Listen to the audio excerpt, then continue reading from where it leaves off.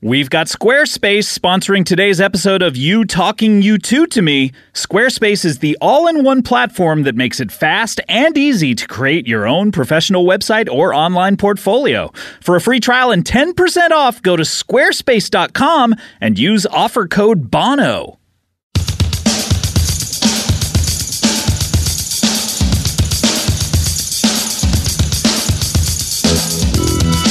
From boy to boots, get them on, that is. This is You Talking U2 to Me?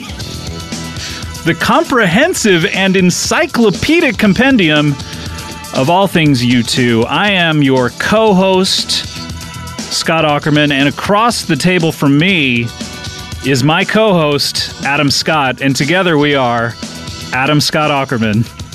Thanks, Scott. This is Scott talking. I would like to start this program off with just saying hello to everyone out there. I would also like to say hello to my family. I would also like to say hello to my friends and my fans, and also to Bono, to The Edge, to I would like to say hello to Larry Mullen Jr., and I would like to say hello to Adam Clayton. Back to you, Scott. Hey, thanks, Scott. This is Scott talking, and welcome to the show. This is episode 2, and boy, that was exciting to hear Scott over here say hello to all those people. That was an exciting part of the show. Oh, there's one more. I would like to say hello to all the people out there listening to the podcast. I believe you started out with them. Oh, did I? But yeah, but that's okay. Okay. But I'm glad you got your family in there. So they're number 2 to you. Oh, I would like to say hello to my family. Okay, yep. Covered them. Great, but fantastic. Did you want to say hello to your fans, though? I would. Yeah, sorry. Did I forget to? Yeah, okay. You may have forgotten. I would like to say hello to my fans. Yes, fantastic. Okay. How many fans would you say you have, Adam Scott? Of Parks and Recreation, of movies like Step Brothers, which I just recently rewatched, and fantastic stuff. I was in that. What? Step Brothers. I had a role in it. Which brother were you? I played. There was John C. Reilly. Okay. There was Will Ferrell. You haven't said hello to them, by the way. I would like to say hello to John C. Reilly, and I would like to say hello to Will Ferrell. God, I hope they're listening. Oh, well, even if they're not, I would just like to say hello to them. So are you going to tip them off that you've said hello to them through this podcast? Yeah. If you're listening, Will Ferrell and John C. Reilly, I would just like to remind you to listen to the podcast, You Talking U2 to Me. And I would also like to just say hello to you. U2, the band, of course. We got to say hello to them. You have Bono. The Edge. The Edge. Of course. You have Larry Mullen, not senior, but junior. Junior. And I would assume, I've never investigated this, and you guys can correct me if I'm wrong, I would assume that his father is just Larry Mullen. Sure, that's usually how it works, yeah. Sure. But after he had a junior, he can then call himself a senior, I believe. Of course, but before Junior is born, it's just Larry Mullen. Do you think there's a Larry Mullen III? And if he ever introduces himself, wouldn't he have to say, I'm Larry Mullen III? Huh. I grew up with my friend who was a third, and he was very proud of it. Huh. Did he have it on his, when he would write his name at the top of his paper? Really? The Roman numeral 3, right up there. It was Edward P. Barry. I remember it was EPB 3 is what we called him. It's like he's a sequel. Yeah. And usually by number 3, Superman 3, not so good. No, usually by 3, you got Richard Pryor in there. Yeah. And you got Ewoks. Who directed Superman 3? Probably Richard Lester. You ever work with Lester? Never worked with Looking RL. for Lester? But I will say that he made some really good movies, including Superman 2. He directed a good portion of it. Yeah, he maybe didn't direct the good portion of it. But yeah. Yeah, there's the Richard Donner cut, and Yeah, the Richard. Well, it's so hard to tell because so much of what I liked about Superman. By the way, this is a YouTube podcast, and we're talking about Superman 2. I'm just going to make a mental note we should start a podcast on Superman 2. Okay, great. Yeah, we'll talk about both the differences between the Lester and Donner cut, and then just the regular Richard Donner cut. You talking Superman 2 to me? To me. By the way, welcome to the show. This is, of course, Adam Scott is over here. I'm Scott Aukerman, host of Comedy Bang Bang, both the podcast and the TV show. This is the show where we talk. We just talk everything U2. We talk, like I said, it's a comprehensive and encyclopedic compendium of all things U2. We're going to talk about everything to where you don't have to read anything else about U2. You don't have to listen to any other podcast. You don't even have to think about them. No, in fact, we would prefer you didn't after this. Just, press stop and then never think about them ever again. Just choose us on the old podcast app, press play, and, no more worries, guys. Nope, we're going to cover it all. Yep. But I do have to talk about the name. You talking U2 to me? Yeah. Several people have suggested that it should be U2 talking U2 to me because we are two people. Oh, okay. Well, I mean, we can't change. We don't even know when this is going to come out, so we can. No, we already did a whole episode where we say it over and over and over again. I know, but I'm just thinking. It would be weird if we changed the title now. The first one comes out and they're not saying the title right. Yeah, you're right, but I also think that no one will notice or care. You don't think anyone's going to be listening to this? Well, I think maybe people will listen, but I don't think they'll care. I beg to differ. Okay. I listened to the first episode in between. We've taken a lengthy break in between recording. What, about 4 years? Oh, 3 weeks. Yeah, of course. It was 3 weeks in addition to the 3 or 4 years. Yeah, which is how we say time, by the way. But you got to say weeks first and then the number of years. Last time, well, that's the way I do it because I'm from Santa Cruz. Last time we got together, No Line on the Horizon had just come out. So it was like 3-4 years ago. And we loved it. But we'll get to that episode. Yeah. Let me just... I can't wait to get to the... Can I just throw something in here? I can't wait to get to the episode where we cover... Atomic bomb? How to dismantle an atomic bomb. Yeah, I can't wait for that. That's going to be a fiery exchange. I have no pun intended, a bombshell. Oh, boy. With that record. Oh, here we go. Well, that's going to... let me explain just a little bit, re-explain the premise. Yeah. Obviously, if this is your first episode you're listening to, go back and listen to number 1, because that was a treat to record. What we do here is we sit and we talk about the band U2. Adam Scott, similarly voiced to I, reached out to me via email, which I think is a polite way to reach out to people. Sure. You type up an email on your computer, on your iPhone, or your iPad, send it off to your buddy. It's as easy as that. Yeah. And the buddy gets it at some point. Instantaneously. It's sometimes, though it takes a little bit of time. Well, if there's problems with your DSL or your Wi-Fi. Yeah, and sometimes they're not around a computer, they're not around a phone. Oh, sure. I mean, sometimes you're watching a movie, you're taking a nap. Sure. Look, there's all sorts of explanations for how, I was just gonna what you might be doing. I was just going to give a couple of examples if you don't mind. No, I'd love to hear a few more. Though. Taking a shower, making a sandwich, putting your kids to bed, putting your kids to sleep. Drawing a picture of a penis. Sure, you may be doing that. Why wouldn't you? I would love to know what percentage of our listeners are drawing a picture of a penis as they listen to this. I mean, here's the thing, is that I think it's always safe to assume that it's like a healthy 40%. Mm-hmm. I would love to see, by the way, some of your fan art from the first episode. Thanks so much for whoever made fan art. I'm assuming people did. We're taping this in advance of the release of the first one, but I'm assuming there will be a lot of posters of Adam's face with the quote, "This is good rock and roll music."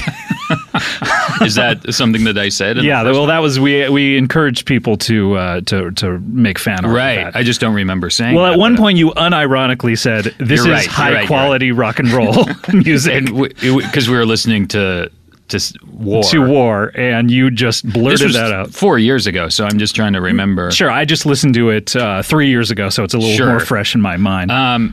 But, it's just a couple days ago I listened to War again, because I was like, man, that was great. A good experience. It was high quality. But I put it on in the car, and I listened to it, and I was like, God, this is This is so good. In the last episode, let me just explain the premise. We go through phases or periods, as we call them, of U2's career, and we talk about them chronologically. Yeah. And we're going to flip the script a little bit in this episode. I'll talk about it. But in our last episode, we talked about the early phase of U2's career. We talked about the records Boy, October, War, and also Under a Blood Red Sky. We hit upon, at one point early in the show, we had talked about how U2, one of our favorite bands, Sure. but inconsistent albums. And we said they do not have a perfect album yet. And then we listened to every track from War. Yeah. And I think we hit on their most consistent record. Although I will say that in preparation for this episode, I listened to Unforgettable Fire and Joshua Tree, As and did we'll I. get to it. Yep. But I think Joshua Tree is maybe a perfect album as well. We definitely will talk about that. So we hit, as we were listening to it, we just hit upon how much we liked War. Yeah, it's great. It's a great record. You re-listened to it. Any thoughts since the last episode? No. Great. No, All right. I feel Well, like that's been our show. I was just kind of the sense that they were like, all right, let's stop fucking around. We fucked around a lot during October. Like, it was all fucking around. Like, I mean, we could have called that record The Fuck Around Gang Fucks Around. P.S. We fucked around. You could call that album One Good Song and then a bunch of fucking around. Yep. And legally, they could not argue with it. No one could legally, because a couple people have been trying to argue with that. That's an interesting point that we did not cover in the last episode, is that whatever you title a record legally has to be accurate to the record. Yeah. So, for instance, a lot of by the way, through the episode, I'll be talking a lot about U2 trivia, so that you never have to listen or read any magazine article about U2 ever again. But the record October, they recorded it all within the month of October. Yeah, and War, as you know. Sure, you're pointing to me. Oh, I thought you were going to say what. Oh, why no, it's but called War. you go ahead. Oh, sure. Because you started the sentence, and I'm not in the habit of interrupting. Well, War was recorded over a 5-month period, which is one of the reasons it's much better. But all they ate during the recording of the album was raw fish. Yes. And they put it backwards, because technically you can, whatever you title the record, as long as it's frontwards or backwards, it has to be accurate. It was actually, there was a representative from the record company dropping by Dublin to get the master tapes, and he said, "What's the name of the album? Today's the deadline." And The Edge was the lads from Liverpool. They were saying, "Yeah, we ate a lot of raw fish while we did it. Raw fish." And they had raw written on a piece of paper, and The Edge was like, this record company guy, just get off my back. And he was sitting in front of a mirror, and he just held the piece of paper up. He's like, this is it. Yeah. And the record guy, he's like he can't see what The Edge is doing. He looks. He was in the mirror. half blind. Yes, and the other half not that great either. No, you know, he was what I like mean? 3/4 blind. Yeah, and looking at the word raw in the mirror. In the mirror, boy, and you know the rest. Rock and roll history. Rock and roll history. Yeah. So we're going to be dropping little pieces of trivia like that. Trivia bombs. Yeah, I like to call them trivia bombs as well. Yeah. Well, me too. I just called them that. Well, I like to do it, is what I'm saying. Well, I just did. So okay. Well, all right. Boy, you know what? Hey, it's tough sitting across the table from this guy. Take a break sometimes. yet? Or? No. Okay. No break yet. We're just getting started. Okay. So this episode, we are going to talk about the Unforgettable Fire. Yeah. And we're going to talk about Joshua Tree, as well as Wide Awake in America, which is an EP they put out in between those two records. Sure. We were going to talk about Rattle and Hum, but we're going to save that for the next episode. I think Rattle and Hum, I think it belongs, it's part, because they tend to move in three record movements.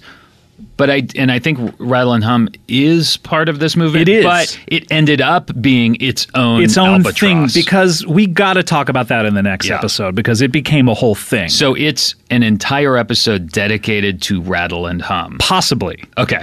We'll see what happens. All right. But let's focus on today. This episode, we're going to talk about the Unforgettable Fire and about the Joshua Tree, as well as Wide Awake in America. And that whole period, we're going to talk about Live Aid, the cover of Rolling Stone. Cover of Time magazine. Well, yeah, that's what I meant. Time magazine. Oh, okay. And I thought you were just talking about Time No, itself. no one's ever been on the cover of just like What? this general sense of Because time. I've heard a lot about, hey, I made the cover of Time, and I assumed it was the cover of the concept of time. No, that's impossible. Or maybe it is possible. I mean, if you really think about time as sort of an abstract concept, then one could cover it. You're really turning me around on this. Thank you so much. And then also the Joshua Tree tour, which sort of took over America. I mean, I remember it. It lasted for a long time. So we're going to get into it. And we're also going to just talk about our personal relationship to this music. Yeah. So if you didn't hear the first episode, we talked about how we started to like the band, where we first heard them, why we like them. And do you mind if I talk about what you said to me after we recorded the episode? And, you know, if you're not okay with Get it, the fuck out of my face. Can we talk about that? Because I thought it was weird that you showed up again to this. Yeah, sure, we could talk about that. If it's not okay to talk about what you said to me afterwards, we'll hear a beep and then we'll just pick right back up. Okay, what did I say? You said to me, we were talking about, oh, it's great that we did this. We had a lot of fun. Yeah. Great. And you said to me that you needed someone to talk about this stuff with because your wife will not let you talk about U2 anymore at home. Yeah, I think that is it somewhat similar with Kulop? Is she like enough already with talking about the 50-year-old guys in the band? No, Kulop listened to the first episode. She thought it was really funny. Okay. That said, there are certain things that she just does not care. Well, I will tell you two in particular. Yeah. That if a song ever comes up, she will make fun of me. No, three in particular. She will make fun of me endlessly. The three bands are Scritti Politti, Okay. Prefab Sprout, Okay. and Pet Shop Boys. Okay. All three of those, if a song ever Why? comes... Because you were really into those bands at one time? Well, look, I'm still into Scritti Politti. I think... Wait. You're still into Scritti Politti? They're great. Okay. I'm into those records. Do they still exist? Technically, he put out a record Okay. 3 years ago. I went to go see him live at the Roxy, and I got there early. I think the show was at 8. I got there at 8:10 because I was like, this is going to be a mob scene. I want to make sure. This is the first time he'd toured in 20 years. Sure. 30 maybe. Sure. I want to make sure that I'm close and I'm not sitting in the back. I got there, no one was there. No. And the Roxy holds 500 people, I believe. And by the end of the night, there were maybe 300 there. Wow. Not a problem getting a bird's eye view of that. Wow. Was it, were you like, this is great, I got the best seat in the house, this is a great show, or was it more just depressing? It was good. It was good to see him. Yeah. I love Cupid and Psyche 85 and Provision. I don't know what any of that is. I mean, I know they're one hit that was a terrific song. Yeah, but. those two records are just flawless, I think. So, by the way, you're listening to You Talkin' U2 to me, and we're talking about Scritti Politti. And, but no, like, something about his voice, Kulop makes fun of me so much about, because he started the latest record with a song called Boom Boom Bap, which is, he's very into hip hop, even though he doesn't necessarily do hip hop music. But he has this gentle voice. If you've never heard of Scritti Politti, go look him up. But he has this gentle, like almost girlish voice. Yeah. And the song starts with a boom boom bap, and she will not stop making fun of that band just because of, like, I was like, hey, this is one of my favorite bands. New record, let's listen to it. A boom boom bap, and it was done. And she latches onto that and will not. She latches onto that. Prefab Sprout has a similar kind of voice. She makes fun of that. And then Pet Shop Boys had 3 unfortunate songs. New York City Boy and I'm With Stupid, and another song that are just like really dumb and obvious singles that I hate. Yeah. But once she heard those, she was like, well, I think if you don't mind me saying so, sure. Kulop's being a bit unfair. She's being a bit of a bitch. Yeah. Kulop, stop being such a bitch. Hey, Kulop, if you're listening, which hopefully you will be, and I'll, much like when we listened to episode 1 in the car together, hey, stop being such a bitch. Because every band is going to have some shitty songs. Sure. And we'll talk about U2's shitty songs. Yeah, they have a bunch of shitty songs. But what is Naomi's deal with U2 and you? She, I think she would also listen to the podcast and probably think it's funny and prefer it to me actually talking to her about U2. What are the conversations that you've had about U2? Yeah. I think that, Hey, we've hun. been together a long time, so I think that by the time, and I brought her to a couple of U2 shows, and she thinks they're great, but she doesn't want to sit around and talk about them. So are you ever like, hey, hun, what is your favorite U2 record? No, it's more like when that LA Times article came out, I was like, oh my God. I was so excited about all this new information. About the new record coming Yes. out, and she was in the kitchen and I was sitting at the table and you went, oh my God. yeah, and I started And she said, kind what? of telling her, like, oh, this is going to be great for the podcast because there's all this information. And she is fine. I can just tell she doesn't give a shit. Right. She's not an asshole about it, but I can tell she does not care. And then you said to me that you needed someone to talk to because you go on YouTube message boards and read, and the idea of Adam Scott out there on YouTube message boards. Do you use do you post? Do you use an alias? I don't. I just read. You read them. There's that one. You lurk. There's that website at U2. I do not know it, Okay. but I'll take your word for it. I mean, you have no reason to lie. No, I'm not. I am not lying. This is a real website. You can check it right now. You can check it on your. I'd prefer to hook you up to a your lie iPad, detector on your smartphone. I don't on your have computer. any of those things around me, so if I could just hook you up to this lie literally detector. have. There's a computer. No, in this front is of a you. lie detector. I'd love to hook you up to it. So Oh, it let looks me like just- a laptop. Yeah, looks here like you a go. MacBook Bring your Air. wrist over here if you would. Yeah. It's a website called at U2. Okay. It's a real website. Wow, you're kind of nervous here. Well, I don't I'm know what's- nervous because I've never been on. Just in try front to of a microphone try to calm your before. heart rate down if you could. Is your name Adam Scott? No, I mean yes. Oh man, I'm seeing the needle jump. What? Well, I said no. Yeah. Why are you lying about your name? I'm not lying about my name. Well, one of those is a lie. You said no, then yeah. No, I said no just because I was nervous about the microphone. I'm not. You know what? I can't get a consistent reading if you're not going to give me a straight answer. Okay, on fine. some of It's these. not a real website. I could tell. I know you could, website. and I don't appreciate the lack of trust. You know what? I got to hold your feet to the fire on this website thing because you're a guy. Look, we talked about it last time. You're an actor. You're used to making shit up in your crazy head. Yeah, but I wanted the safety of this fake website. Why would you make up a website? And Why talk would about you it? make up a hairstyle?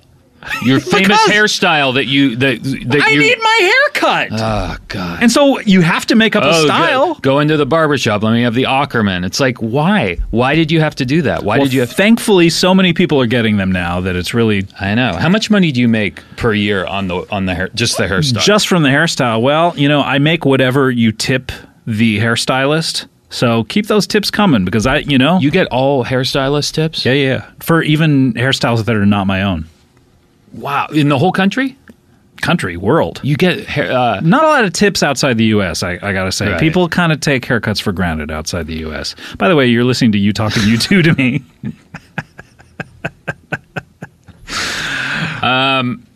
No, I go on that website but once their new record is released, I usually stop just because. You want to experience it on your own. I bet. Well, no, I just want to get all the information or know if something's leaked, I can listen to that, and that's the only place where you get that information. Right. So you're out there reading the boards. You want to communicate with people. I don't really read the board so much. I just read the posts. Info. Like they have a link to an NME article or something. You should, when this comes out, you got to read the boards. You got to communicate with the fans. People want that from you. They want to talk U2 to you.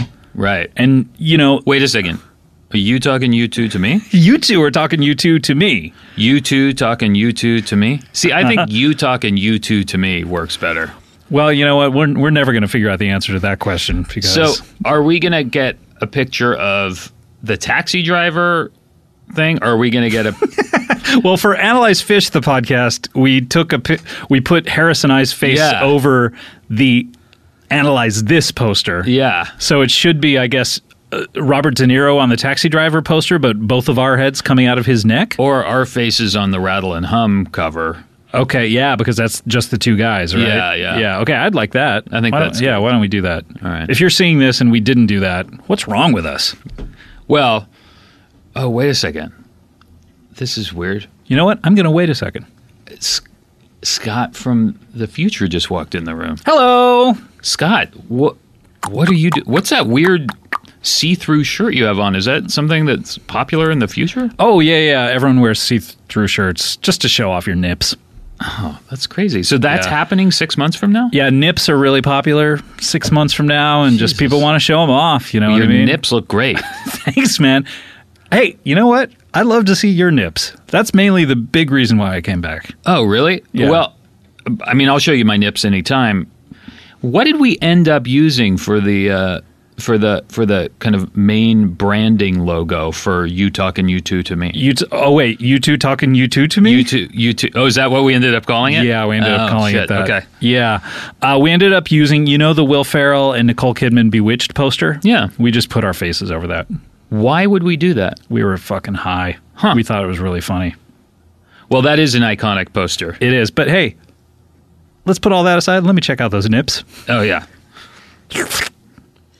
Is that what they're doing in the future? No, why does your shirt make that noise? That's your shirt. This shirt is from the past. Oh, okay, I got it. Hey, man, checked him out. That's all I wanted to see. Okay. I am out of here. Bye, Scott, from the past. It's my past. Wait, Scott from the present? Uh-huh. Why didn't you even talk to Scott from the future? Aren't there things you want to know? I'm good. See you later, man. See you, man.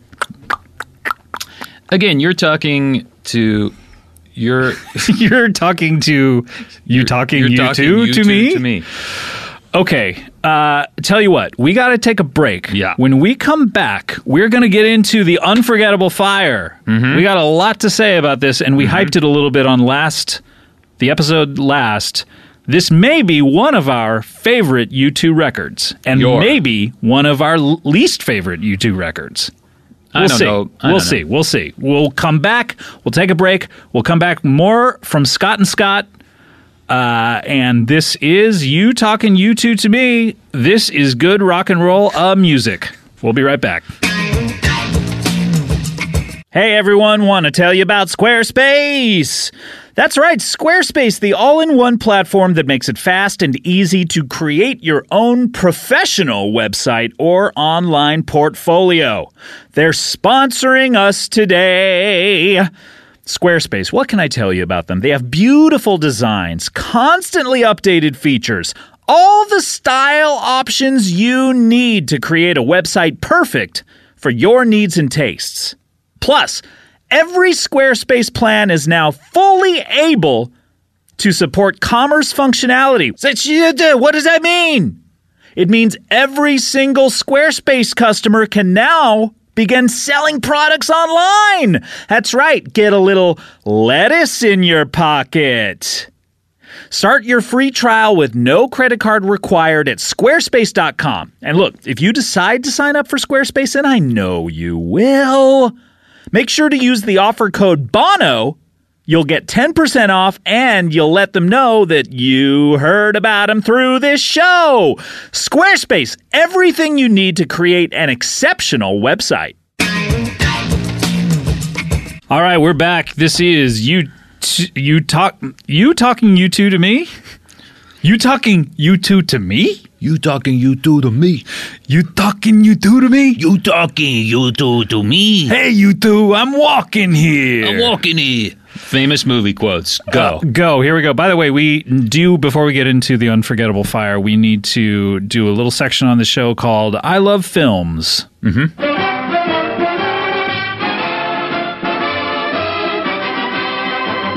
All right, this is I Love Films. Hi. And hi, I'm Scott. I'm Scott. And let's talk about films. Scott, what's your favorite famous movie quote? Famous movie quote. Well, I got to make you an offer you can't refuse. Oh, that's a good one. That's from the Godfather films. Which, in my opinion, I don't know, maybe it's just me, but for me, that film, one of the best. Oh, one of the best movies ever, of all time. Probably of all time. I'm gonna go. I don't care what anyone says. I think the first two Godfather movies are two examples of movies. Good movies. I Great would say. filmmaking. Yeah. Another quote that I like is, "Hey, Scarlett, call me if I give a damn." I think it's, frankly, my dear, I just don't give a damn. Call me once you give a damn. No, yeah. I mean, I think it's incorrect. I mean, generally you're right, but I think it's... You think the movie was incorrect? No, I when think... it said, frankly, Scarlett, give me a call. No. If you ever... the thing is the movie didn't say that. In the movie... It got it wrong. Charlton Heston It got says, the famous quote wrong? Frankly, my dear, I don't give a damn.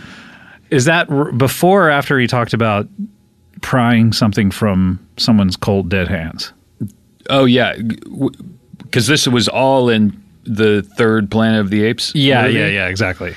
It was after that and before... Get your damn hands, pry your cold, dead hands off of me, you damn dirty apes. And frankly, Scarlett... As a footnote, I don't give a damn. If you do or not. Right. Yeah, great. Great stuff. Well, this has been I Love Films.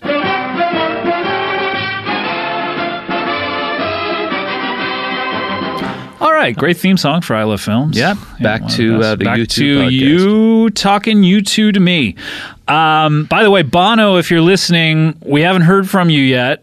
Hit us up, backstage passes. Just give us, an hour and a half of your time to be on an episode. Would love to talk all things U2 with you. I doubt you'll have anything to add to the conversation, but because we're covering it all. But and maybe a couple U2 t-shirts thrown into the deal. Hey, I'm not going to argue with a free U2 t-shirt. Oh, I would never argue with that. I'd prefer a large. If you need to figure out our sizes first, I prefer a large. What do you wear? Medium. Just a medium. Great. Yeah. I'm a little bit taller than Adam here. 3 years older. We talked about that on the last episode. I'm a little bit taller. So you know what? Hit me up with a large. Give A-Dog over here. Medium. Medium right there. Yep. You know what? Any U2 t-shirt is fine. Yeah. I'll take anything. I'll take anything from boy to boots. I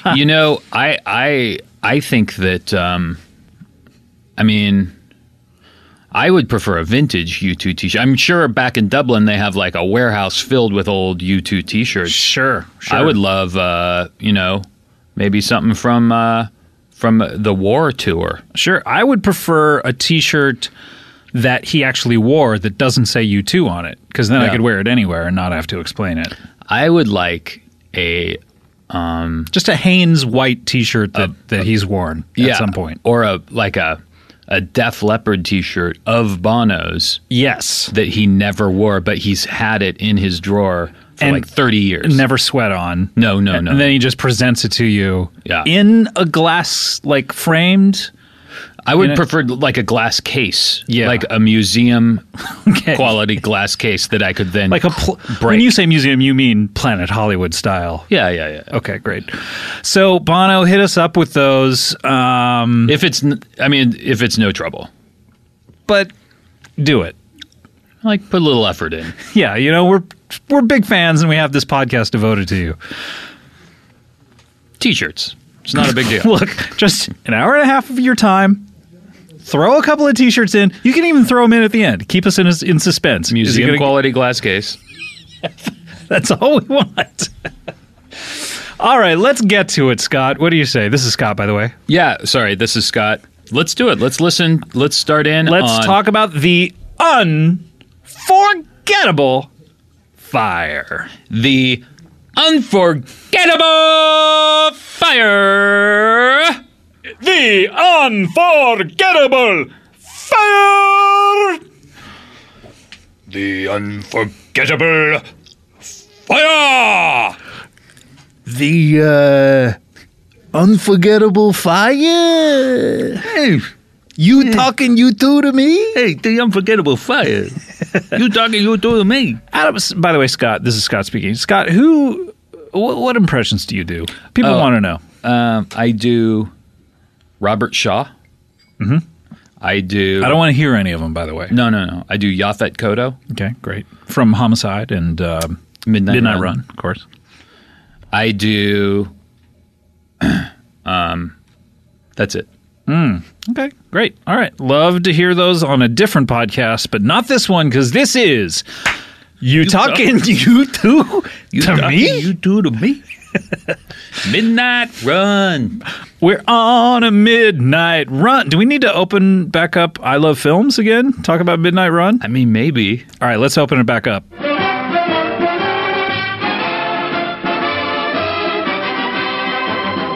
All right, this is I Love Films. I'm your co-host, Scott. Hi, this is Scott. Yep. I love films. I love films, too. Hey, you know what? It's a good thing we have this podcast called I Love Films. Yeah. Here we go. Let's talk about Midnight Run, huh? Oh, Midnight Run. Martin Brest. Came out in 1988. Of Gigli, director of Gigli. Director of Gigli, director of Meet Joe Black. Not a good director, other than... No, he made some great movies. Well, he made Midnight Run. And Beverly Hills Cop. Yeah, that's all right. And Scent of a Woman. Ugh. Scent of a Woman. Hey, you talking you two to me? Hey, there you go. Hoo-wah. Al Pacino. See? Uh-huh. Al Pacino right there. He's a big fan. Al Pacino. I would say he's made one good movie and a pretty good one. And then Beverly Hills Cop is great.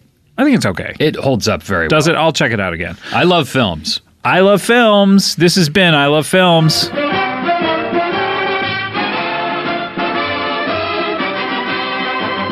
All right, good episode. Yeah, that was terrific. Good episode. All right. We're going to sell that separately, right? How much money do we make from doing this, by the way? We'll talk about that another time. Okay. But it's not a small amount. Great. Still, we could use those T-shirts. Yeah, by the way, have we thrown it out there that first of all, we want at least 90 minutes of time. I would say at least 90 minutes. We're going to need a good 90. And a couple fucking T-shirts wouldn't hurt. Hey, Bono, 2 T-shirts? I mean, go hit up your merch guy. Hey, just go over to the table. Go, hey, Bono, show him your ID. Yeah. I'm the singer in the fucking band. Okay? Point at the shirt. You're probably on it. And just go, see, Right. yeah, me, him, me, him. I got a couple of guys. Yeah. Can I just get 2 free ones? Yeah, these guys, they do a podcast, okay? Give me a fucking shirt. It's a couple fucking T-shirts, okay? And come back to us and be like, guys, I got your hookup with your T-shirts right here. Listen, I like the podcast, okay? Here's a T-shirt. Is it going to kill me? Is it going to kill me to give him for 2 free It's not T-shirts? going to hurt anybody. It's just T-shirts. Yeah, T-shirts. They're the cheapest type of shirt. You go to the concert, you pay $40, you get the fucking T-shirt. We want it for free because Yeah. we're doing the fucking podcast. Yeah, we have $40. Yeah, sure. Hey, listen. Look, we both have $40. I'm not going to lie. I would prefer the $40 maybe to spend on myself, on something that I would enjoy more than a U2 T-shirt. Yeah. And by the way, how about an advance of that album Hey, that's coming out? yeah, we're not going to leak it. No. You know what I mean? Come on, you can trust us. Look, we're in the entertainment industry. We work in Hollywood. We get it. We're anti-piracy. Oh, for sure. You know what I mean? For sure. Do you see that, Captain Phillips? Do we need to open it back up? Let's open it back up again. Okay.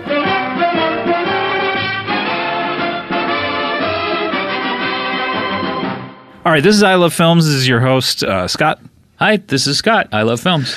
And we're here to talk about Captain Phillips. And I thought it was pretty funny when you watch Captain Phillips, the screener that we got. Yeah. It's pretty funny how they right before it, it's like piracy hurts everybody. and it's like I didn't even think about that when I watched the screener. well, that's what Captain Phillips is all about. Is Pirates. and movie pirates technically. Yeah, I mean, that's what those Captain guys Phillips do, was right? carrying DVDs down in the hole. He was carrying, it was an entire freighter filled with copies of the A-Team movie. Because the movie took place a few With years B Coops. ago. Yeah, of course. Yeah. It had so many copies of the A-Team movie. Right. It was some good stuff. And those pirates are like, we want the A-Team movie. Hey, do you have the A-Team movie? Hey, give us the A-Team movie. Then they saw it and they were like, A+ team movie. They did. That was one of the best stuff. lines in the movie. A+ team movie. Yeah. This is good stuff. All right, that's been I Love Films. All right. Wow, good episode. That was very good. Hey, Yeah. just like a rough estimate, how much money are we going to make from doing this podcast? I mean, we'll talk about it afterwards, but it's not a small amount. Okay, right. But like hey, you're talking you know what I mean, though? I mean, even though we make a lot of money, I could use some T-shirts. Hey, listen, T-shirts.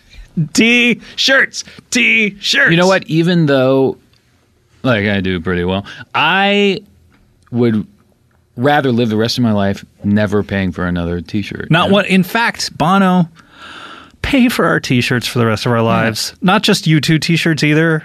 You know what I mean? Pay for it. Give us a lifetime supply of T-shirts, please. Here's the thing. I think that they probably have some deal with a T-shirt company. Like we have a tour coming up, right? Look, the tour is going to be 18 months long. We're going to buy this many T-shirts from you. We're going to put our stuff on print. Dare I say they own a T-shirt company? Oh, maybe. Look, you know what I mean? These guys have been around for a while. They're one of the world's as far as I biggest know, bands. 10 years at least. Oh, U2? The band U2? The band U2. Scott, they've been around for like 35 years. No, I don't think so. But Look it up. Still, Look it up. At the same time, even if what Scott is saying is not true, It's not, it is. they've been around for 10 years or so, and they have to have a T-shirt company at some point. You know, hook us up. You don't have to sign it. Oh, you know what? I just looked it up. They do have a T-shirt company. It's called U T-shirts. Of course it is. See, and that's smart. Diversify, baby. Branding. Yes. And distribution. That's all. That's what it's all about. Two words. Branding and distribution. B&D. B&D. All right. You know what? We have to take another break. We didn't get to the Unforgettable Fire. Yeah, sorry. Got to take another break. When we come back, I promise you we will get to the Unforgettable Fire. We've been talking a lot about U2. Look, we love films too, so. Look, there may be another episode of that after the break. Or during the break. You know, I don't know. But hey, we'll come back with you talking U2 to me after this. Guys, you have to admit, Earwolf, the network we're on, they've got some great shows. Earwolf has opened its doors once again to one of my favorite shows, me personally, Scott Aukerman, Topics! That's right, Topics, with longtime friends and creative comedic collaborators from the state, Michael Ian Black and Michael Showalter. Yeah! This is a funny show. This is one of my favorite shows. They joined Earwolf on February 11th. Topics tackles some of mankind's most difficult questions. What is the nature of love? Is time travel possible or ethical? As if the promise of the Kings of Comedy, Michael Ian Black and Showalter wasn't enough, the show will also have original music by Dan Deacon. Dan Deacon? That's crazy! You're going to love this show. Topics is on Earwolf now. Find out more at earwolf.com/topics. All right, we're back with you talking U2 to me. I'm here with, of course, You're talking U2 to me. He's doing the face. I love it. I'm here with Scott. This is Scott. Hey, Scott. Hey, This Scott. is Scott talking. This is Scott talking, and it's time. Let us not dilly nor dally any further. Okay. Yeah. Unforgettable Fire is your favorite U2 record. Let's talk about it. First of all, let's hear a little bit of the titular song, The Unforgettable Fire. Here we go.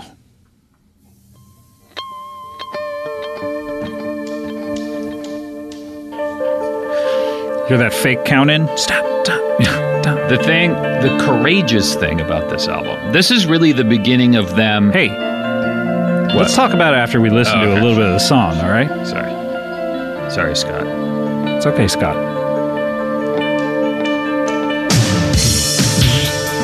Came out on October 1st, 1984. You know what they should have called this record? October 1st, 1984. Yeah, the date it came out. Because it came out on October 1st, 1984. No, yeah. Yeah. Came out Island Records, of course, their longtime label. They're going back to Island Records. Did you know that? That's pretty interesting. Thanks. Where have they been? They've been on, let me look it up, Interscope, yeah, with Jimmy Iovine. Hey, go back to Island.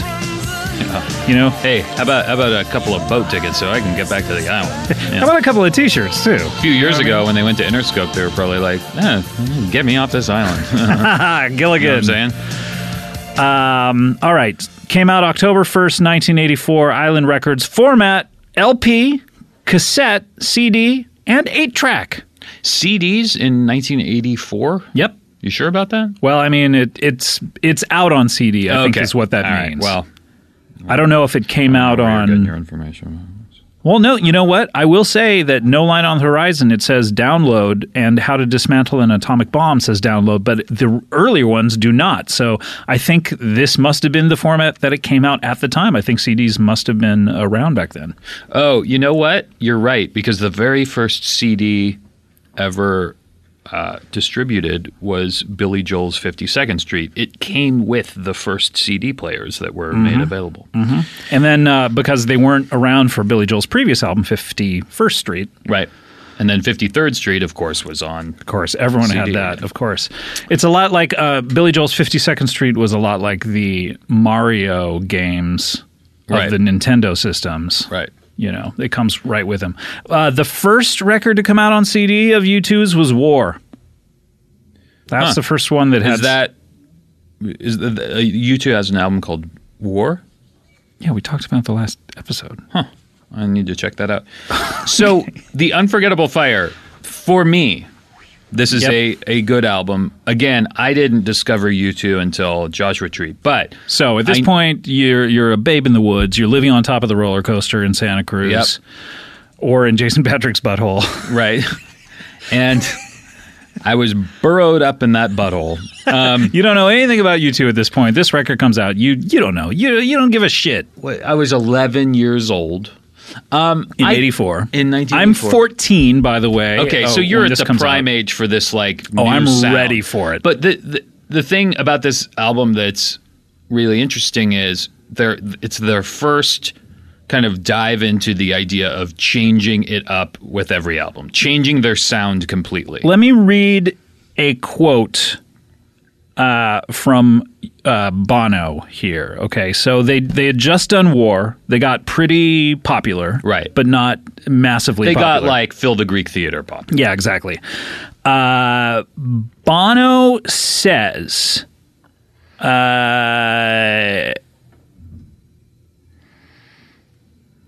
really? Did he say that? He did. He said it. Okay. Bono says, first of all, they say in the 10th issue of U2 magazine, issued in February 1984. Are you still a subscriber to U2 magazine, by the way? Of course. There's a U2 magazine? How I don't know have if I never heard of this? I don't know if it still exists. But he hinted at changes were going to come. The band had recorded their first 3 albums with producer Steve Lillywhite, who we talked about in the last episode. And rather than create the, quote, son of war, they sought experimentation. Both Lillywhite and the band agreed that it was time for a change of producers to not repeat the same formula. Okay, Steve Lillywhite agreed. I'm sure he was really psyched about that. Super psyched. You guys are about to get huge. Should I have a job or not have a job? Why don't we go our separate ways? Yeah, ridiculous. That's Bono just saying, Steve, you're not going to work on this new record. And him just going, Steve and I had a great conversation. He really agreed with me. But again, they brought he worked on all of their didn't he do engineering on all of their albums? I don't know that he worked at all with them on the next ones. I don't think so. I think Daniel Lanois was the guy who did the engineering on, because Eno and Daniel Lanois came into the mix at this point, right? Because Bono's sitting there going, okay, who should produce this record? Because I can't find the quote right now, but he says that he knew that the world was ready for another band like The Who. Mm-hmm. And he knew that they could be that if they wanted to be. Mm-hmm. Now, how weird is that to know that you could be the next The Who?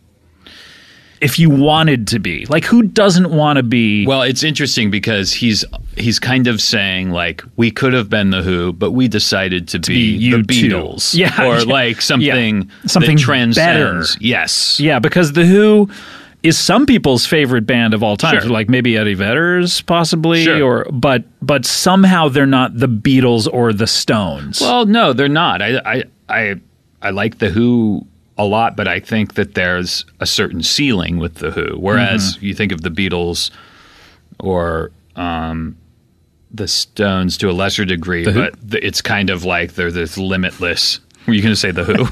I did say The Who. Do you think The Who are like one of the great bands? I never, you know what their problem is, I think, is they don't have really consistent records. No. Albums. You know, if they had better, like, if they had a Sgt. Pepper, like, you know, Tommy and Quadrophenia are great. But anyway, I don't know. This, you know what? We're not talking about The Who. But it's interesting because they thought with War, we could be... If we keep going down this path, we putting could out be The records Who. like The War, we could be The Who. And people are ready for that. But they decided, and I think when they say they decided, Bono just decides things, right? It seems that way. I mean, every record I've read about, it's like Bono has an idea, and then you hear The Edge didn't want to do it, and then had to be convinced. Right. So Bono basically just does whatever he wants. But Bono was like, look, I don't want to put out another record like War, which, as we talked about the last episode, is very immediate, has great songs. Yeah. I want to do something more experimental, and they said a little more European. So who do they go to? They have... They were looking at the producer. They were looking at Jimmy Iovine. Don't know why they passed up on him, because they seem to be buddies now. They were looking... well, he produced Rattle and Hum. Did he? Yeah. Oh, boy. Why are they still friends? They considered approaching Connie Plank, whose previous credits included Can and Kraftwerk. That would have been interesting.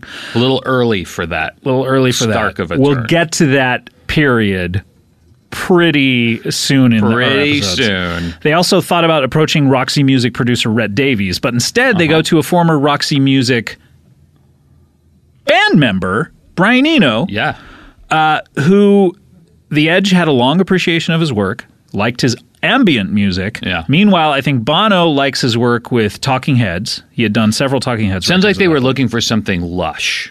Like when I think of Roxy Music, which I really like, I think of lushness. I think what they were looking for, just not to do rock music in the way that they did. So Eno takes a meeting with them. All right? Who knows where this meeting is at? Right. It's not here on Wikipedia, I'll tell you that much. Okay. I would like that kind of information because, quite honestly, this is the comprehensive and encyclopedic compendium of knowledge about U2, and I don't have that information at my fingertips. You don't have footage of this meeting. I did not. I chased down some sources. No one would talk on the record. So Eno and Lanois were not a team at this point. Lanois is his engineer. Eno... So Lanois was his engineer with Roxy Music? I don't really know. Okay, Eno was a band member of Roxy Music. No, left after 2 records. Okay. So he was not there for the... He was the guy who basically did sound experiments. Right, he didn't play... He doesn't play instruments. So did he work with Lanois like on his solo records? Probably the Talking Heads, maybe, or something. I don't have that information either because it's not about U2. I know everything about U2, obviously. If you want to talk about Lanois... Wait a second. Are you talking U2 to me? As a matter of fact, I am. He brought along Lanois saying, this is my engineer. He should do your record. Right. I don't want to do your record. He's not a fan. Okay. He's not a fan of U2. He listens to them, goes, you know what? They're too obvious. I don't like it. Too on the nose. Too on the nose. Meanwhile, Bono, who... We talked about it before. He's a 24-year-old guy. This came out in 1985 when he was 25, but he must be 24 when they start recording this. Right. He's a 24-year-old guy. He somehow changes Brian Eno's mind. Well, he's a very persuasive young man. He won't shut the fuck up, is I think what you're trying to say. Right. And I think probably Brian Eno just found it easier to go, okay, Bono, whatever. Yeah. I'll do whatever you want. They agree to do it. Now, meanwhile, Lanois, what he does in the partnership I'm reading is he does all the recording. Eno sits around telling them what he thinks about it. Right. That's his only job. That's really his only job is to go, well, I don't like it. Or, yeah, this is better. And Lanois handles all of the technical... everything else. Interesting. And probably says, well, has as equal a vote of like, well, I like this, I don't like this. From what I understand, Lanois liked the straight-ahead rock music, and Brian Eno did not like those songs. So Pride in the Name of Love, I think Eno, not a fan. Right. Lanois, that was his... Well, it's interesting because in their later records, especially... I'm thinking of No Line on the Horizon, which is the Eno-Lanois collaboration again.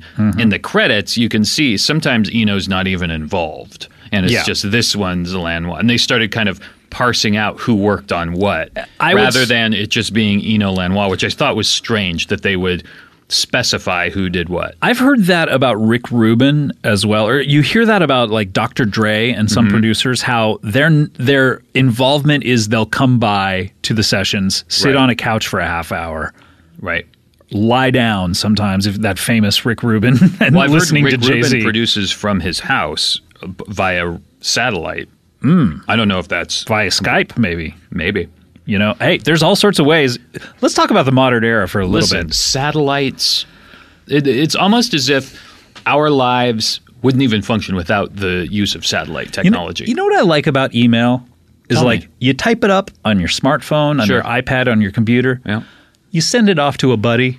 Yeah. Almost instantaneously it gets there. Boom, he has it. He has the info that you're trying to put across. Buddy, you got my info. Want to grab lunch? What do you think about this? Hey, did you see her? What'd you think? Hey, I liked it a lot. Send the email back. That's an example of emails going back. Yeah. Like you send an email. Did you see the movie Her? What did you think? Meanwhile, the other person gets that email, then writes one back, which is an important part of the email. It's not a one-way street when it comes to emails. It's super easy. You just hit reply, type in your response. Whether you probably have to hit the space bar a few times in between words. Yeah, or just once.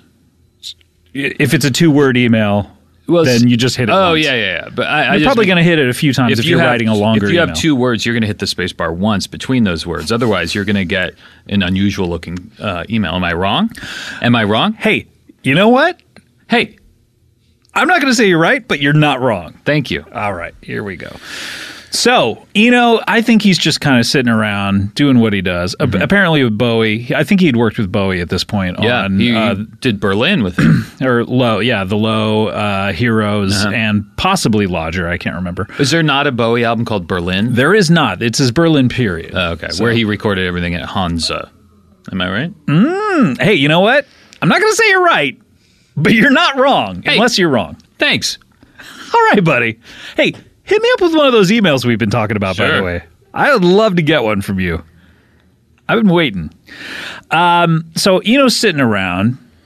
He's telling people what he thinks. He's maybe holding up his cards. You've heard about his cards, right? No. He has a stack of cards that I believe he wrote himself. He might sell them, by the way, now, that has just weird instructions, and he pulls them at random, holds it up, and whatever it says, the band then has to do while they're playing. Like what? So there'll be like, drop it down half a step. Some of them are musical instructions, like all of a sudden go double speed. And then some of them are like more like esoteric, put a sense of fun into it. Or, you know what I mean? And then that's how he experiments. Does he have one that says show me your penis?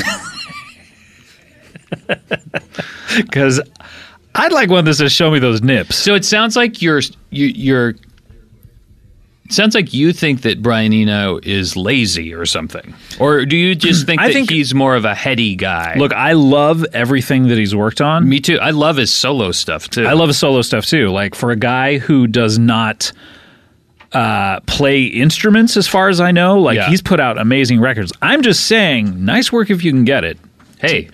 To stand in a room and just kind of share your thoughts. And be probably a dick about it. You got to assume that he's... Why would you assume that? Well, just anyone telling you what to do. That's a producer and a director's job, but I mean, you know what I mean? Is like basically to be like... But it sounds like at this point, they wanted someone to come in and just mix up what they're doing. They wanted to, you know what? They wanted to put their influences into a blender and just see what came out. Yeah.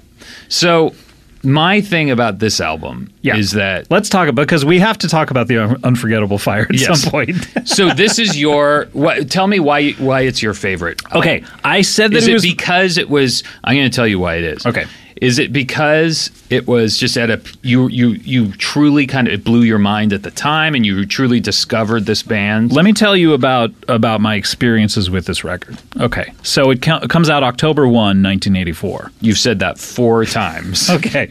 So the first single is Pride in the Name of Love. In my opinion, it's probably the best and maybe most quintessential U2 song. Okay. I would say it's my favorite U2 song. That version of it? Any version of it. Okay. The song, I can hear it a million times. I love it. It somehow is not overplayed like some of their singles are to me. I can hear it so many times. And if you hear it in concert, it's one of the greatest experiences. For sure. I love that song. And yet it was, as much of it was a hit, it's not a massive hit like With or Without You that comes on in the elevators and stuff like that. I love that song. Okay, so that's the first relation I have to the record is that comes out. The video's out all the time. I talked a little bit on the last episode about how I was introduced to U2 in the church. I remembered watching this Christian station in L.A., on the UHF channel that had a Friday night videos. Oh yeah, where they would do. It was called Friday Night Videos. No, that's a totally different thing. It's not a Christian. Oh, that was NBC. The Christian version of Friday Night Videos. And they would lead with this every week because it was massive. And U2 is a Christian band supposedly. Okay, we don't know if they still are, but. I think they may be going to hell, is all I'm trying to say. Okay. So, in any case... You sound so suspicious of their faith. Personally, I think they've sinned at least once since they started being in the band. I don't know. Maybe half of once. Did we talk about who the members of the band are for this record? Bono. Okay, we got Bono. We got... on the axe. Yeah. Otherwise, a.k.a. the guitar. String, the git fiddle. We got the Edge. Dave Evans. The Edge. And then bringing up the rear on the rhythm section there on bass guitar and drums, we got Adam Clayton. And then he's his father's son, the drummer. We got good old Drummy. What's drummer? Jerry. Jerry 04. Jerry 04. That sounds right to me. That sounds pretty accurate to me. So you got these guys. They're doing. Okay, so I hear this single. The single. I'm already a casual fan. I don't own any of their records. So you didn't have War. I'm a 15-year-old boy. Look, I'm a little boy. When you were 15, you were only 2 feet tall, which is so weird. Look, I'm a little boy. Yeah. Okay? What do I know of records? Hi, my name is Scott. Look, I bought the Footloose single. It's a 45. Yeah. What am I doing with a 12-inch record? It's too big. I can't hold it. I can't even carry it home. So I'm a little boy. But this record comes out Christmas Day, 1985. I'm a sophomore in high school. I thought it came out in 84. No, 85. 84, sorry. Christmas Day, 1984. Look, as far as I'm concerned, I'm a 14. Wait, I thought War came out in 84. No, sorry. This came out, Unforgettable Fire came out October 1, 1984. Okay. War was 83. Okay, I'm a 14-year-old boy. Even worse. Yeah. All right? This record's as big as me. I'm walking down the street on Christmas Day. This old man, up above me, leans out and says, "You there, boy. Do you know the Unforgettable Fire U2 album?" And I said, "The one as big as me?" And the rest is history. Wow. That's an incredible story. But someone gave me a gift certificate for where? The Warehouse. That's right. Seriously? Yeah. That's why I said it. Someone gave me a gift certificate for the Warehouse. That place sucked. Remember that shitty record store? I spent so much time there. Me too. Growing up. Because it's the only thing around. I mean, what's worse, Sam Goody or the Warehouse? Sam Goody's worse. Goody got it, though. You got to admit that. Goody got it. Yeah. There's still Sam Goodies. I really want to chime in. Oh, who's this? Hey! Who is this? Someone just came in the room here. Wait a minute. Who's this? Wasn't it called Sound Warehouse? No. You're talking about the third place. You can't just come in, say we're talking about zebras and lions. You can't just go, wasn't that called a turtle? No, you're talking about a third thing. I've never heard of the Warehouse. You guys are fucking old. Listen, I'm Harris Whittles. Hey, Harris Whittles. Maybe How do you guys not know Coast. the drummer of U2? You guys are just like two dudes that kind of like this band that you're talking. You're like, let's just talk about this band. Like, I know fucking Harris, who obviously just came in. Head full of steam. Look, Harris, you're going to be on the next episode. Oh, You're not on this I'm one. not even here right now. You're not even here. Wait, what's the ghost of Harris Whittles doing in here? Harris, do you want to hang out and talk about the rest of the stuff with us? I didn't know what the layout was. That's okay. You came in we're still recording our previous episode. Harris, not to spoil it, is going to be with us for the next episode. Yeah. All right. By the way, we have been recording this episode for an hour and 15 minutes. We just started talking got to the album, the first of the two albums. You know what I think we'll do? We'll finish out Unforgettable Fire for this episode, and then we'll talk about about Joshua Tree and Rattle and Hum for the next. What else is there to talk about? You talk about Joshua Tree, you talk about his hat, and you get the fuck out. All right. Okay. Harris, all right. I think we see where Harris is coming from. Let's talk a little bit about the Unforgettable Fire. Okay, because first of all, the title. We're dropping little pieces of U2 trivia. Do you know what the title refers to? The Unforgettable Fire. Martin Luther King Jr.? No. Lindsay Lohan's pubic hair. Oh wow! Because she's a redhead. She's a fire crotch. Huh? Yeah. So that's a little piece of trivia that I didn't know. So wait. So my thing about this album. Well, I haven't talked about what I like about it yet. Oh my god. Okay. Okay. So I get it on Christmas Day. I don't know if the warehouse is even open on Christmas Day. Did an old man really give it to you? No, a relative gave me a gift certificate. To the warehouse. And to where? The warehouse. I Sound Warehouse. called. No, it's not. It's not. I'm not even here. I called up the warehouse because I don't know. At this point, I'm a 14-year-old boy. I'm a little boy. I don't know how things work. I called up the warehouse. I'm like, "Excuse me, are you open on Christmas Day? Yeah. I got this $10 gift certificate burning a hole in your pocket. Fire crotch. Fire crotch, of course. It's burning a hole in your. By the way, I had red pubic hair that I just started to grow at this point. I'm thinking this record is about me. So wait, it's about the changes going on in my body. You hadn't purchased an album yet? No, I this can't be my first album. I'm sure I had a couple at the time, but it's at this point in I had sports. We talked about Huey Lewis sports last time. But I think I'd gotten a lot of records through that 1 penny for 10 record deals, the Columbia Warehouse. Oh, yeah. I got in some of those. But this, I recall, is one of the first times I actually went out with my own money, even though this technically is not money and it's not my own since someone gave it to me. But all money is kind of given to you by other people. So I'm going to call it my own money. Okay. Went out, purchased. You don't have to follow every thought. Have you not heard the show before?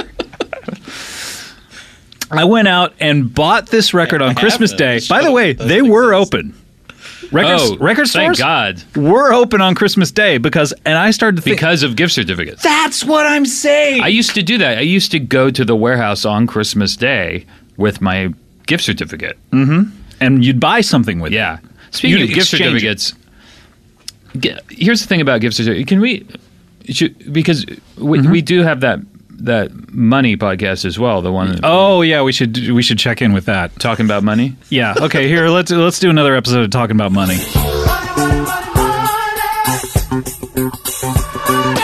Okay. Hey, we're here talking about money with Mr. Money himself, Scott. Hey, Scott here, talking about money. We're talking about gift certificates and gift cards today. Hey, guys, if you ever get a gift card or a gift certificate, it acts just like cash. Just like cash for a specific place. But here's the thing, folks. Use it. Don't lose it.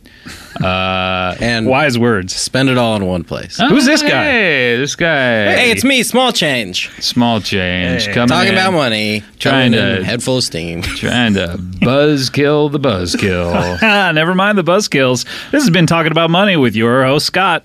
And your partner up there in the bank, Scott. Talk about gas money, dollar bills, y'all. Come on now. Oh, good episode. That's one of our best. I think the thing about talking about money is that people need advice about money, how to spend it, how to save it. They do. Hey, it looks like I just got an email from a buddy. Oh yeah? Yeah, a buddy named Scott. Oh yeah. You sent me an email with a picture of myself that you Harris, just took. You just stepped in here. We've been talking about a lot of stuff. One of the things we've been talking about is email. Email is it's so a pretty convenient. good system. This podcast couldn't be less about you two if you tried.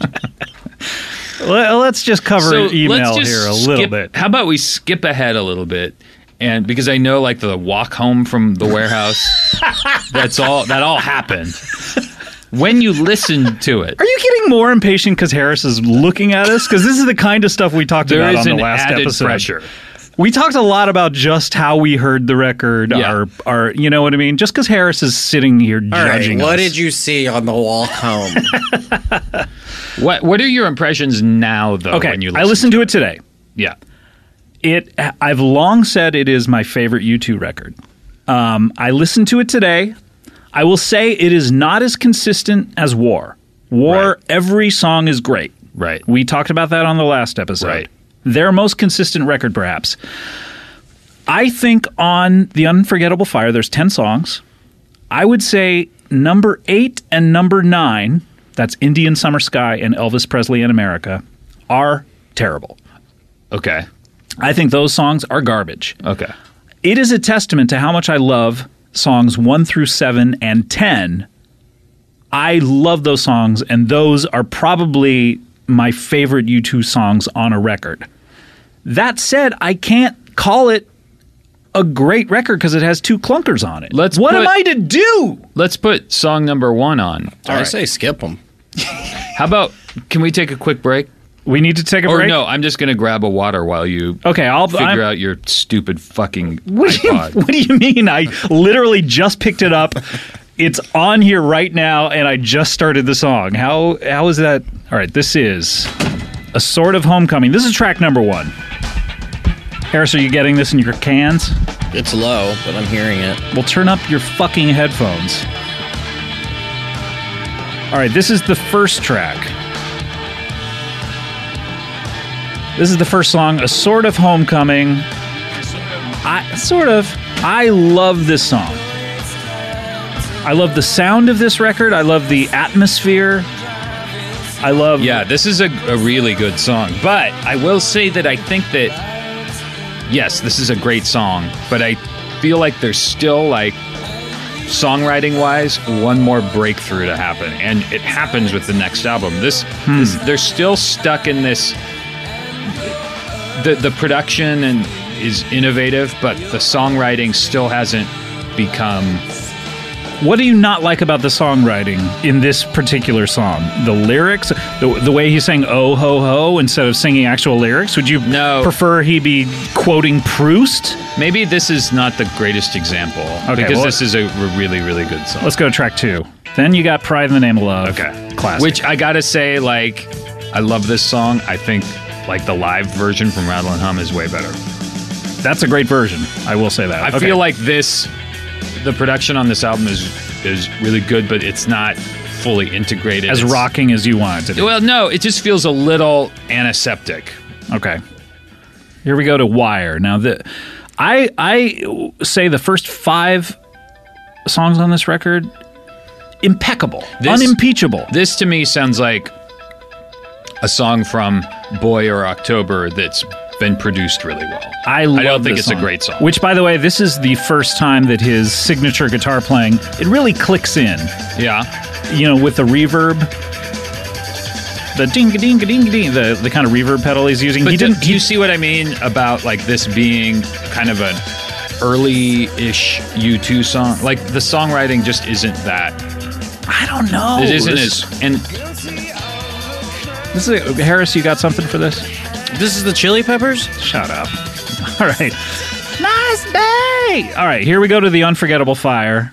Sort of it was a single, but didn't do well.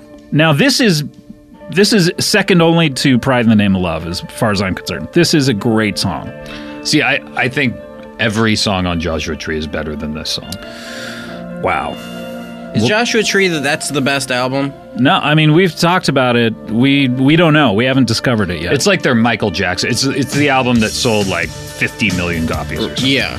Mm-hmm. But that's not like a true fan's favorite album. Well, I don't know. I would say a lot of fans, how can you disagree with it? No, you can't. It's like perfect. saying you don't like Ziggy Stardust. Or the White Album or something. Yeah, you know. What's the other contender? Well, we talked a lot about War last time. War is the other contender. This is a fan favorite, Unforgettable Fire. And I think it's slightly... I think, you know what a lot of people would say would be, Achtung! Baby! There's no way. Oh, yeah. Oh, people, I think that would be a lot of people's favorite. Okay. I think Achtung Baby's pretty perfect. Wait, do you mean... Achtung! Baby! All right, this is kind of a mellow one, but I love the vibe of this. What is and this song? Promenade. Right. And I think once it gets into the chorus is fantastic as well. We don't have time for that. And then 4th of July, another great song. This was a jam that Brian Eno recorded. Apparently, they were just fucking around the studio. He recorded it, mastered it, and put it to tape so that no overdubs could happen because he just thought it was like, Really? this is perfect. I don't want the band fucking around with this This is anymore. just an instrumental? This is just an instrumental, yeah. See, I think that the next album, they take this experimentation and really Add it words? gels. No, it gels into true like greatness. Whereas this is them getting used to this new way of approaching. I love When this was this song. album recorded? When? Yeah. 1983, I would think. Oh. Yeah. So he's a 23-year-old. They're all He's a 23. little boy. He's a little, not as little as me. Yeah. Well, you were 2 feet tall. He was. Me? He was 3 feet at least. Yeah. I'm what, 3 years younger than you? So Yeah. You were 1 foot.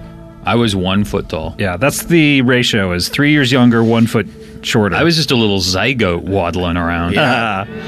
Okay, then we have side 2 starts with, again, one of the best. One of their best songs. But again, I think the version on Wide Awake in America is better. All the live versions of these songs feel so much more alive. I think this album is a little like stilted. That is something they talked about. They sort of figured out how to play these songs live, and they opened them up and became... Because the version on Wide Awake in America... That's fantastic. Amazing. Yeah. And this is the song they played... We said we were going to talk about Live Aid. This is the song they played for Live Aid that made them superstars. Yeah. Live hands you live. Make a live aid. Are you okay? We'll see him more one on the gave me next heartburn. episode. But there's a very significant thing that happened at Live Aid. Okay, here's what happens at Live Aid. They go on in the middle of the day. They're not superstars at this point. You have think about all the people who went on after them at Live Aid. Queen, David Bowie, I think even Duran Duran went after them. So they're not big. Right. They do Live Aid. They come off stage. They go, "Wow, we fucked that up." They're quoted as saying, "We messed up Live Aid." They thought they did a terrible, shitty job of it. Really? And messed it up. Yes. What happens is during this song, Bono goes out into the crowd. I don't know if this is premeditated because I feel like he did it in a few shows. Yeah. I feel like it was premeditated. Yeah, that was like his thing. But at the time, it just seemed so cool. He goes out into the crowd, finds a woman in the front row, and while the band plays the song behind them, he just hugs her. Yes. And she's crying because Yes. it's like, it's fucking Live Aid. It's the middle of the summer. It's hot as fuck. And Bono, this weirdo from Liverpool, comes over. One of the original lads from Liverpool. Yeah, the Fab Four. The Fab Four comes over. You got a rock star. She's been looking up at his, from Buttocks below. and nostrils. Yeah, buttocks and nostrils. That's all she's seen up to this point. He comes down into the crowd, hugs her. She's crying.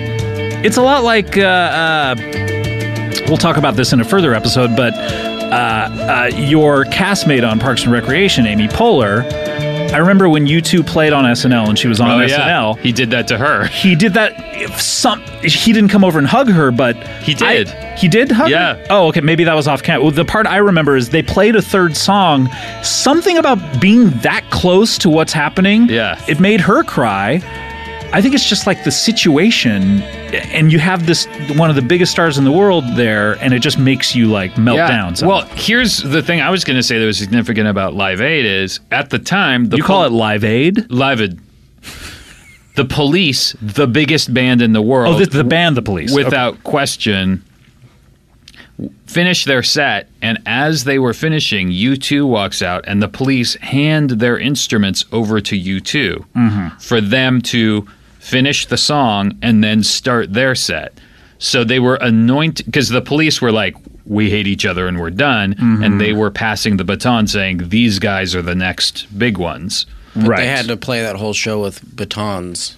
Yeah, it was a difficult. That's one of the reasons they thought they fucked up is because it was all baton work. They were hitting the strings of their guitars with the batons. So that's a thing you want to happen at a U2 show. Is he hugs you? You want like that? That's a thing. Well, I mean, it's like no, he did. I remember he did it for. He did it for like a year. That whole tour. No, he did Achtung Baby. He did the same thing. He would bring a girl up on stage and just hug them. Sings and he just hugs them. That's weird. It's a little weird. Yeah. Especially he's been doing a whole show. He's probably a little stinky. Yeah. He's probably needs a little touch of the Irish Spring, if you know what I mean. The soap. Hey, how about we play the version of Bad from Wide Awake in America? All right, let's see if we can do that. Here we go. Oh, do you think you can do that? Jesus. Is it true that he mailed his hat one time, first class, on an airplane? You mean bought a ticket for his hat on an airplane? I don't know. Did he mail his that hat? Once too. That he left it behind in Australia. And so he bought just put it in coach. Yeah. They buckled it in and everything. Really? They had to do that? That's the story. There's no way. That has to be bullshit. First of all, on this live version of Bad, you got these keyboards edition, which sound pretty good. You can hear the hand claps from the crowd. Oh, was that the crowd? I assume that was the Temptations behind them. Oh, it might be the Temptations. That's a good song. Bad is one of the greatest songs that they do, in my opinion. But then you start to get into some dodgy material on the Unforgettable Fire. Towards the end. Well, the second side is Bad, then two shitty songs, and then MLK. Elvis Presley in America is awesome. Really? Put that on. I just listened to it today. I think it's really good. That's the one I would always put on mixes for girls. You and your girl mixes, by the way. Did you remember anything else from the story that we talked about last time about you plagiarizing, being the Shia LaBeouf of Dire Straits?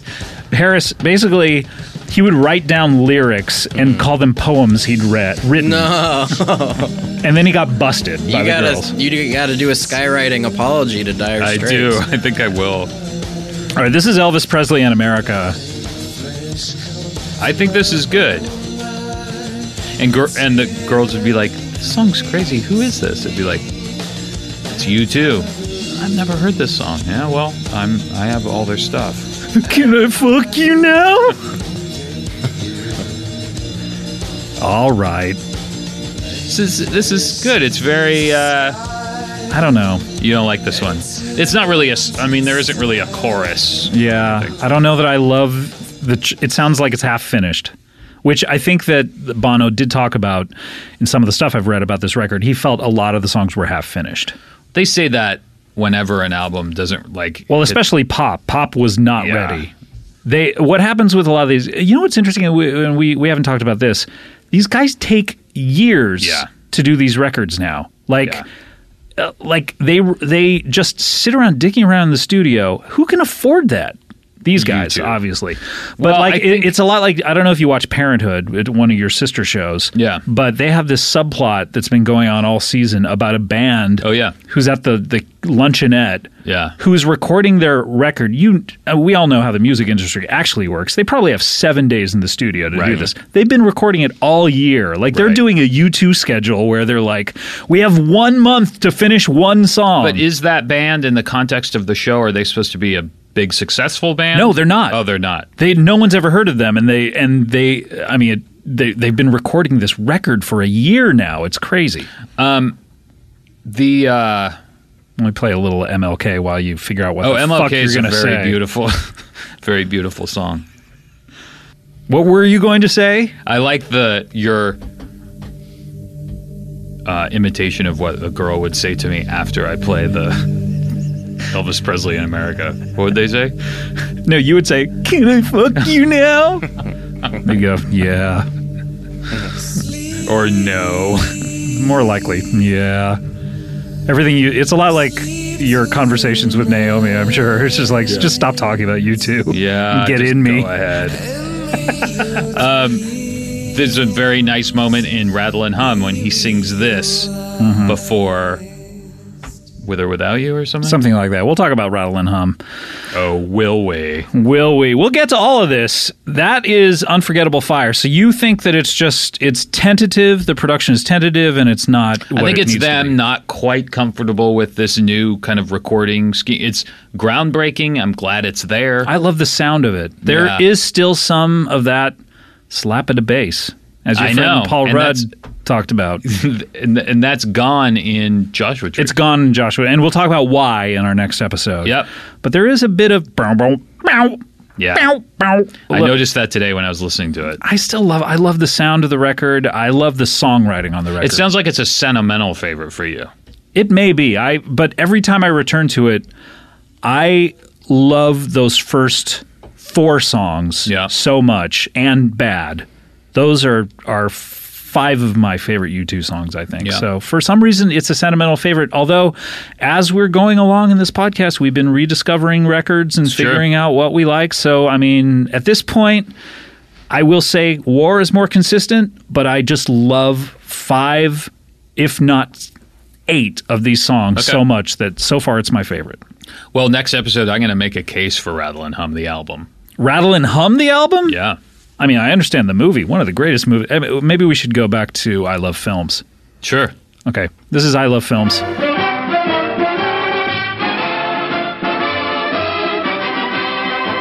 All right. We're here in I Love Films. I'm your host, Scott.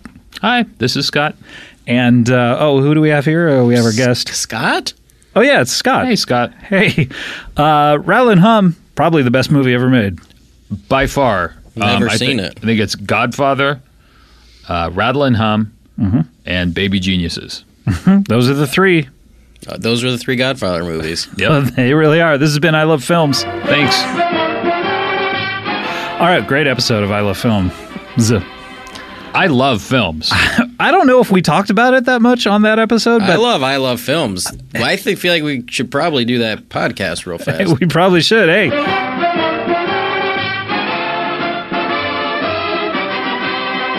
That was a good episode of I Love Films. Hey, this is what I guess are you the host of I Love Films? I'm the fucking host of I Love Okay, Films. I guess we're just guests. I'm Scott. Hi, Scott. Hey, I'm Scott. Thanks for having this podcast just about how much you like our podcast. Yeah, I think it's great. Yeah, well, I like it too, but not as much as I Love Films. Me neither. Well, I don't love anything as much as I love films except my kids. Well, this has been that episode. Oh, that was a good episode. That was an abrupt finish. Gotta make way for the ads. It's all about dollars, baby. So our guest for our next episode arrived a little early. So we're going to hear from him. Truly did it. Truly arrived right on time. No, you were 2 guys minutes early. Probably talked for, I'd say an hour longer than you planned on. Maybe. We might About have. one album.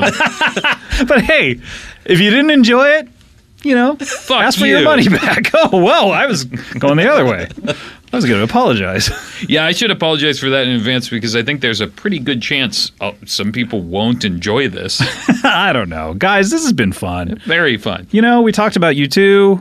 We didn't get to one of our favorite features, but I promise we will get to... Is this a YouTube video or a YouTube video? No, it's not. I promise you we will catch up with Adam about Harry Potter in our next episode. We're going to hear just how far he's progressed in the series. Did we talk about that in the last episode? Oh, yeah. It was 4 years ago. It was 4 years ago. We're going to talk about Harry, but hopefully you've read all of them at this point. At 4 years. 4 years ago, you did not even know that he was the boy who lived. You knew Voldemort. Right. But you did not. You said the boy who lived. What's that? So I assume you'd read one page of Harry Potter and then said, yeah, I'm reading the Harry Potter. No, I read the first one and started the second one with my son. I'm not doing this by myself. Okay. Don't be ashamed of reading Harry Potter. I'm not. Listen, there are some things that a person can be ashamed of. Reading should not be one of them. And it's a shame that in this country that you're shamed for it. It's a shame. Can we start our education podcast? Yeah, we should definitely start that. What's that going to be called? Education. Education? Yeah. Education. Hey, I'm Education. Ed. Education. Hey, I'm Ed Hardy.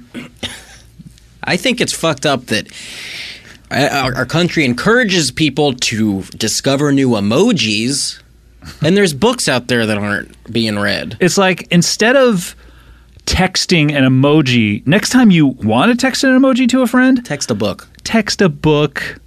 And emailing is pretty simple. I don't know if we've talked about it at all, but it's a pretty simple process. Yeah. Hi, this is Ed Flavors. I think that texting, I think that iPhones, I think that all this stuff, all this technology is supposed to bring us closer together is actually pushing us away from Oh each my other. God, you're right. Okay? Here's what I think. I think everyone should pick up a book, pick up a newspaper, a real newspaper, not Yeah, an not one of app. these cyber newspapers. No, nothing like that. Yeah, like, no I want to see the firewalls. ink on my fingers. Yeah. You know what I'm saying? Yeah, the smell of that ink. I your love hands, to lick my fingers taste after. of the ink. You rub them all over you. You stick them up you. You got just- ink still Yeah. residue. I love just God. ink. An inky Putting it- butthole. just You putting put it in all my that body. ink in your butthole, and then you just go home.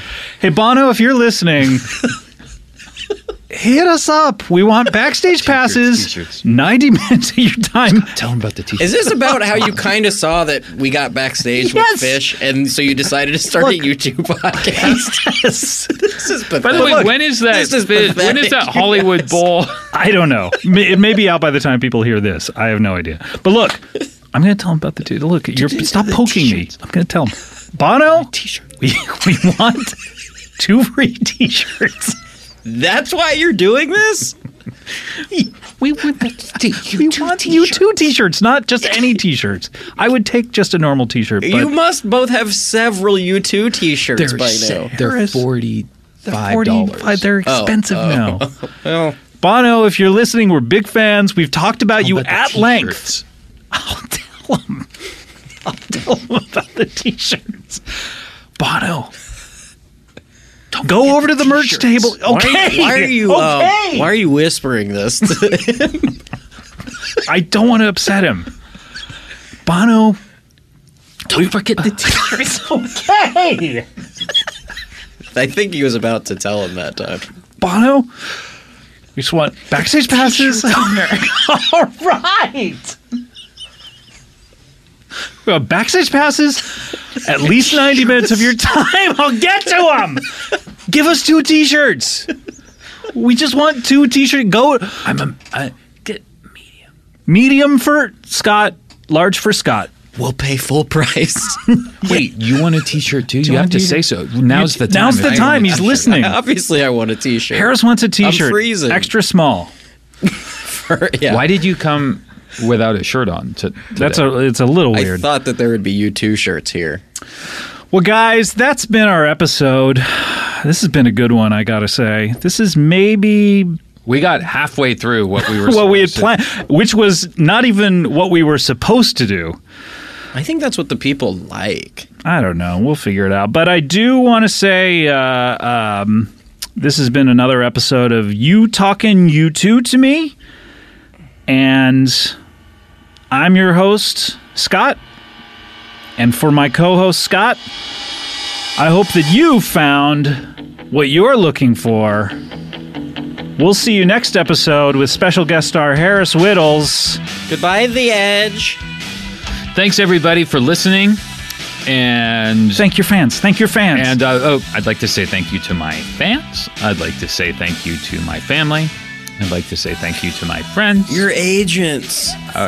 Don't forget them. I'd like to It's say important. thank you to my team.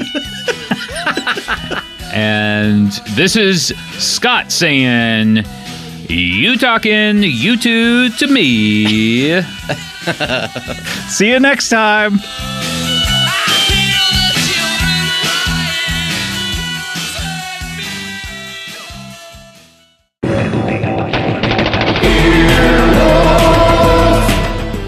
This has been an Earwolf Media production. Executive producers Jeff Ulrich and Scott Ackerman. For more information, visit earwolf.com.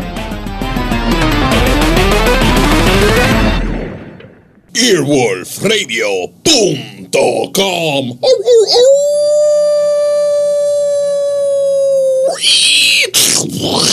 The wolf dead. Hey Queeros, it's me, Cami Esposito, and I'm here to tell you about my podcast, Query. You can sit in on hour-long conversations between me, Cameron Esposito, and some of the brightest luminaries in the LGBTQ family. Query explores individual stories of identity, personality, and the shifting cultural matrix around gender, sexuality, and civil rights. Plus, it is fun.